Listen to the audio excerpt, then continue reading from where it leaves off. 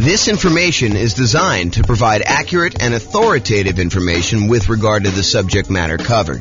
It is offered with the understanding that the presenters are not engaged in rendering legal, accounting, or other professional services. If legal advice or other expert advice is required, the services of a competent professional should be sought.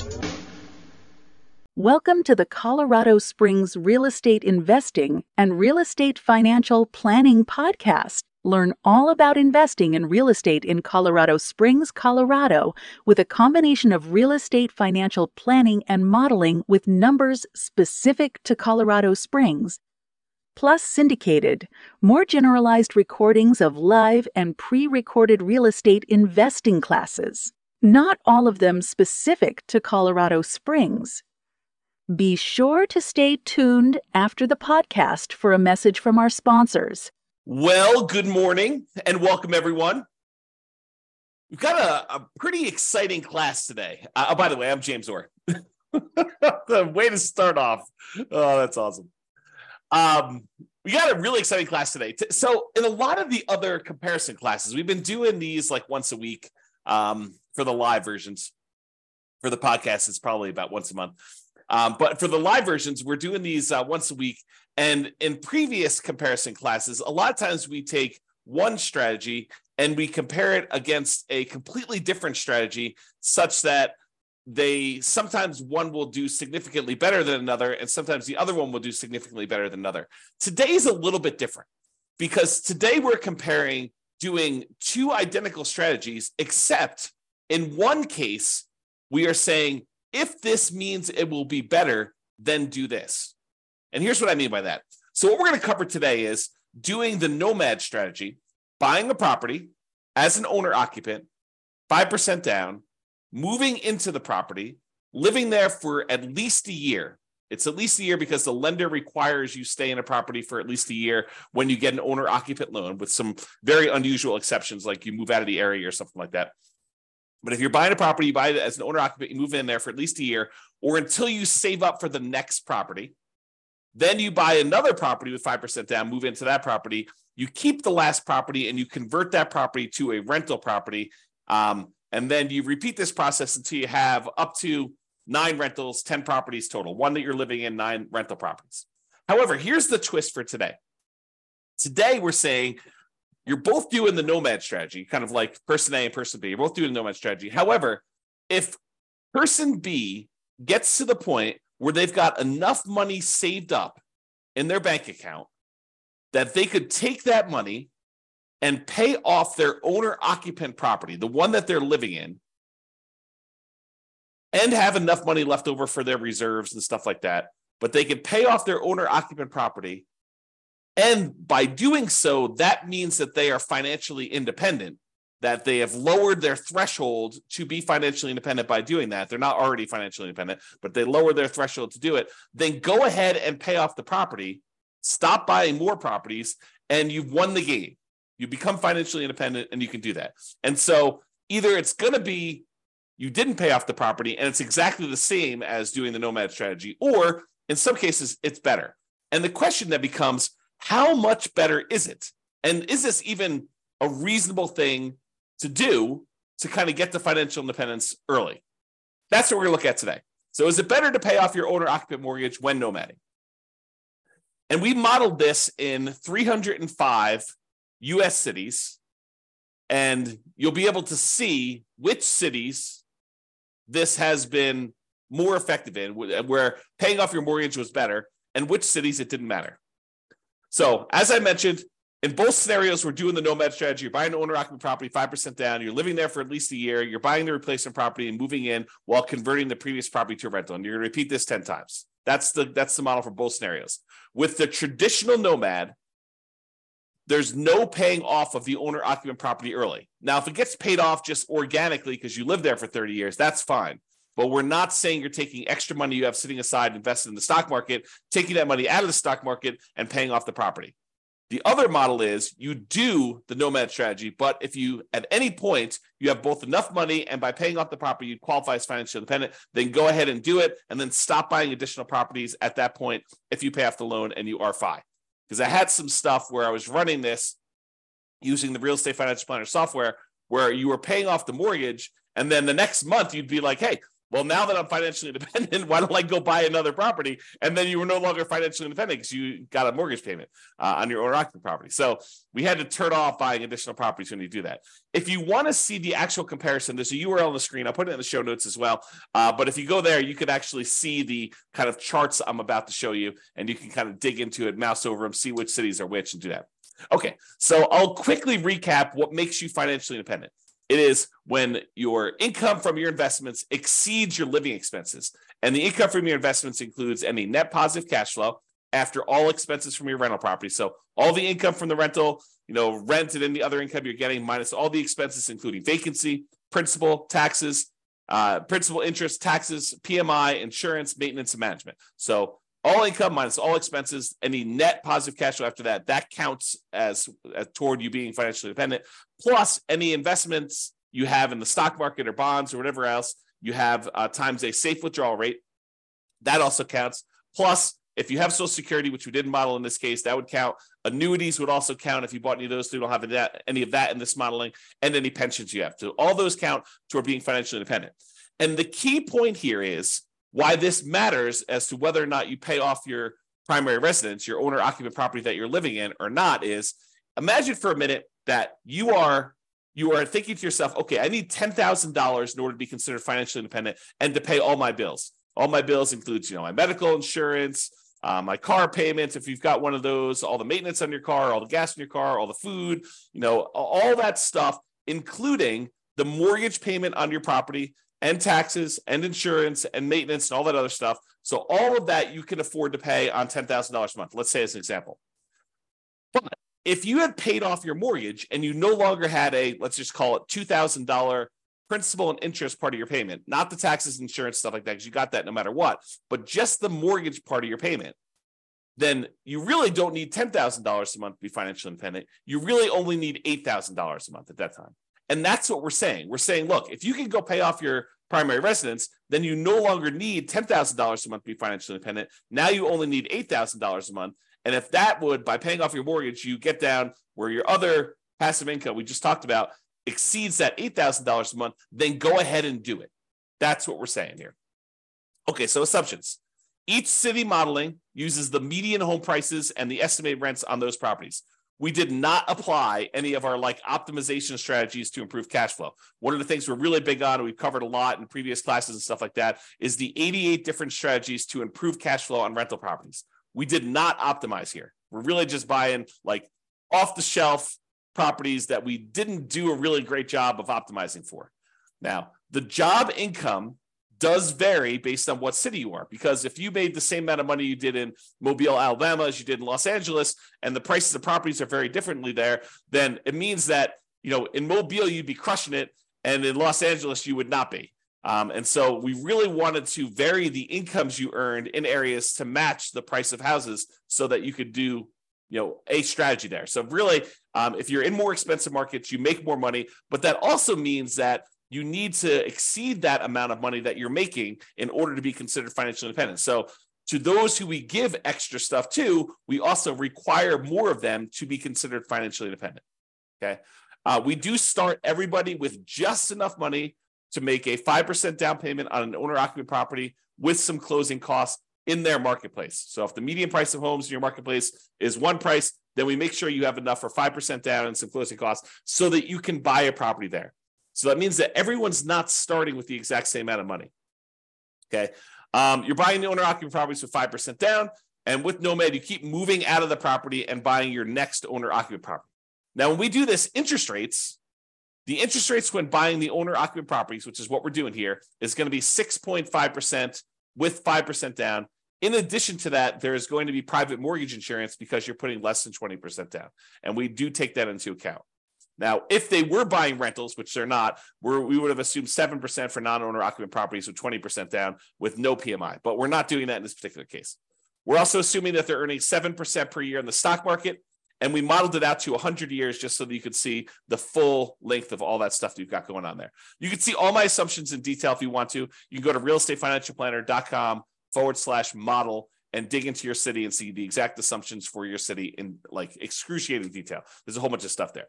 Okay, so without any further delay, how big of a difference does paying off that mortgage make? Well, in 305 US cities, in 187 out of the 305, about 60% of the time, you would be financially independent faster if you paid off your owner-occupant property doing the nomad strategy. 60% of the time, you would be better off paying off that property. In 118 cities, it didn't make any difference at all. In other words, you never got an opportunity to pay off the property because it wouldn't have meant you did it any faster. It may still be fast because you're doing the nomad strategy, but it wasn't any faster for you to pay off the property. You would have been better off just kind of letting it go. You would have been financially independent in those cases, okay? So here's the chart showing you like when this happens in aggregate. And you can see for the ones where you pay off your owner-occupant property, it skews earlier. There's a whole bunch.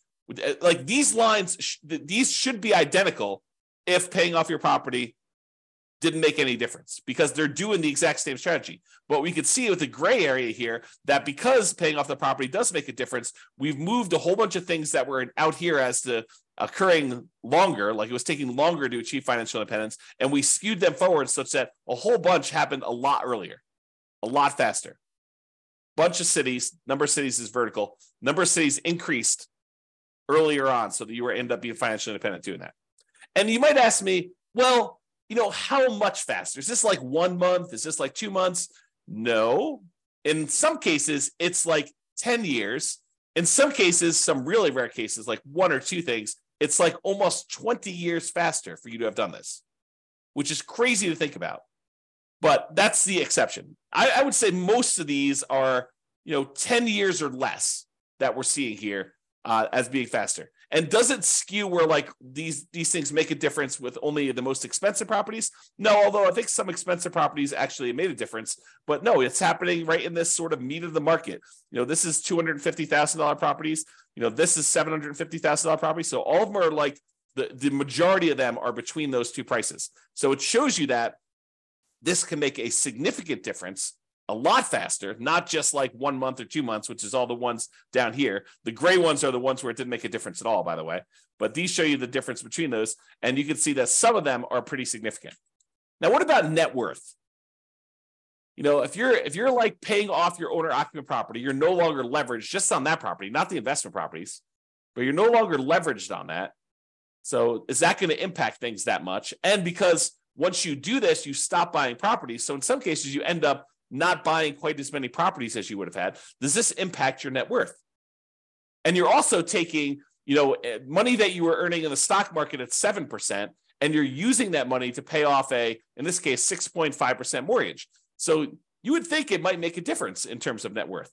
And it does, actually. So in 66 cities, about 20% of the cases, it was higher. You'd end up with a higher net worth if you didn't pay off your property. If you didn't pay off the owner-occupant property earlier, in 20% of the cases, you would end up with a higher net worth. In 7 cities, oddly enough, you end up with higher net worth if you pay off your property, which is unusual. I mean, I think that's kind of a strange situation. And it's a relatively small number, so I'm not overly concerned about it.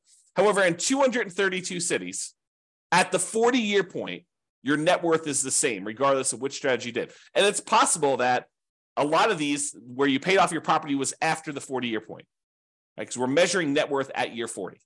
So it's possible the reason why there's no difference is we didn't make a distinction between paying off the property or not paying off the property until after 40 years. Interesting stuff. All right, so here's the difference in net worth. And sometimes they're pretty significant. So you can see that some of these are pretty large difference. We're talking like $1 million or more. Probably, what is that? Maybe half a dozen, maybe a little bit more than that, 10 or so. But most of them are less than $1 million difference in net worth in year 40, which $1 million difference in year 40 is like $330,000 difference in today's dollars. Because remember, inflation is happening, and $1 million today is not like what $1 million was 40 years ago, and $1 million in 40 years from now is not like $1 million today. And so if you think about what $1 million 40 years from now will be, it's like $330,000 today at a 3% inflation rate. That's the conversion. It's about 1/3. All right. All right. So let's kind of summarize this. So I separated this page into the average, which is shown here, and the median, which is the next slide. And so average is you take up all the values for net worth, you add them all up, and you divide by the 305 cities that we're in. It shows you what the average net worth was for doing that at year 40. When we do median, we look at all of them stacked in order from smallest to largest. We look at the middlemost number. So from an average perspective, your average net worth was about $8.15 million if you did the baseline nomad and you didn't pay off your properties early. And if you did pay off your properties early, it's about 8.11. So it's a difference of about $50,000, which is about 0.6% better for you to have done the regular nomad model in terms of net worth. So I would say that's not that significant. It's not that significant of a penalty. But really what's super interesting is let's look at how long it took you to be financially independent. If you did the regular baseline nomad model, the kind of like standard model, on average, it took you 531 months to be financially independent. However, when you pay off the owner-occupant property, if that means you would be financially independent early, you end up being financially independent on average at month 462. The difference is about 69 months or almost 6 years. 6 years would be 72 months. So it's like high 5 months, 5 years and 9 months faster on average for you to pay off your property early. So if you're in a market, you may want to think to yourself, hey, look, maybe I should be saving up some money on the side. And if I have enough money saved up on the side, maybe I should take that money and look at if paying off my property would allow me to be financially independent. That's something for you to consider because on average, it's like almost 6 years faster. On median, it's 5 years and 2 months faster. Still very significant. And the difference in net worth is only 1%.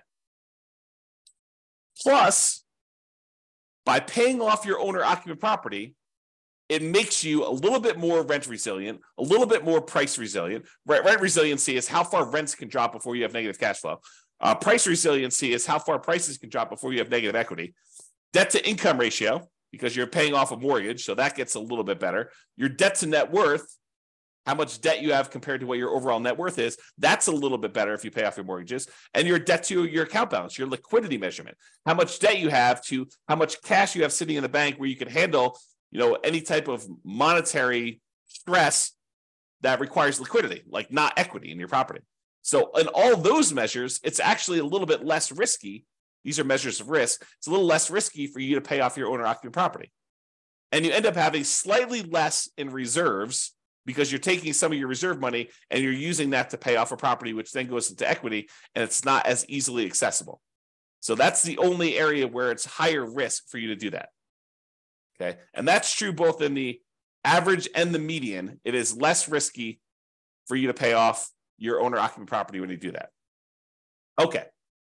So we've been primarily talking about doing this with the median property and what rent would be on that median property. Now, you could apply any of the 88 strategies that we have to improve cash flow on these in order to make your numbers better. Okay. We're basically using those numbers because I don't want to go and say and pick like the absolute best deal that you could find in a marketplace where not everybody could go and find those deals. Now, you should be able to, and you could do this, do better than what I'm suggesting. You should be able to go into your marketplace and do better than what I'm suggesting here because I'm not really picking great properties. Now, if you're an expert in your local market, which I am not, I'm not an expert in 305 real estate markets. I don't understand the nuances of all these different markets. I barely understand the nuances of the market I live in. But if you're an expert and you go look at the detailed analysis I've done for this or any of the other things in your marketplace, you're like, James, your numbers are off. Like, properties are more like this in this marketplace than with this rent. Let me know. I will go ahead and update the database, rerun all the scenarios, and then your marketplace will be correct. So just reach out to me via email, go look at your stuff there and say, I think it's better if you do this. Now, what I don't want you to do is go in there and say, this one deal I found in the last 10 years, it was these numbers and it was amazing. I'm not trying to cherry pick the best case deals where only, a small, very, very small number of real estate investors could expect to achieve that. What I want is the numbers where any real estate agent can go into the market and with the minimal amount of work they could find these deals, right? Like, at almost any given time, you can go into the MLS and find deals like this. That's what I want to use so that any investor in that market could expect to achieve those results. So reach out to me if you can do that. All right. So in conclusion, in our current market conditions, current prices, current interest rates, current rents in 305 US markets, using less than ideal median price and rent properties and paying off your owner-occupant mortgage only if it means achieving financial independence, that means that in about 60% of the cases, you would be better. It would be faster for you to be financially independent if you paid off that mortgage. However, you end up with a higher net worth in about 20% of the cities by not paying off your property faster, maybe continuing to buy properties and not stopping work. The market does matter, though. You'll not be able to improve your time to financial independence in every market doing this. You have to pick the one. You have to actually do the math and determine that. It is best if you look closer at your specific market and apply as many of the 88 cash flow improving strategies as practically possible to improve on your implementation of this, and then evaluate every 6 months, every 3 months, every year, and look at your situation and say, should I pay off my owner-occupant property now? Should I take any money I have and set aside? And in some cases, we even covered this today, but in some cases, you could go and sell a property, sell a rental property that maybe isn't cash flowing great, but has a lot of equity in it. Use those proceeds to pay off your owner occupant or other investment properties. We'll do all this analysis as we do additional comparisons in the future. But you sometimes take a rental property that you have, sell that off, use the proceeds to either pay off your owner occupant or use the proceeds in order to sell off any investment properties. And sometimes that will allow you to be financially independent. It's like all this modeling that we do so that we can test these situations for you and see what happens. That's all I got for you. I assume there's no questions. If there are, let me know. But thanks everybody for coming on, and I will see you all on the next video. Bye-bye for now. With home prices up, mortgage interest rates up, and rents up, but not quite enough to counteract the higher prices and interest rates, cash flow on rental properties in Colorado Springs is harder than ever. Book a call with the Real Estate Financial Planner to apply our proprietary 88 strategies to improve cash flow on your rentals. See the show notes for a link to schedule your call and improve your cash flow today.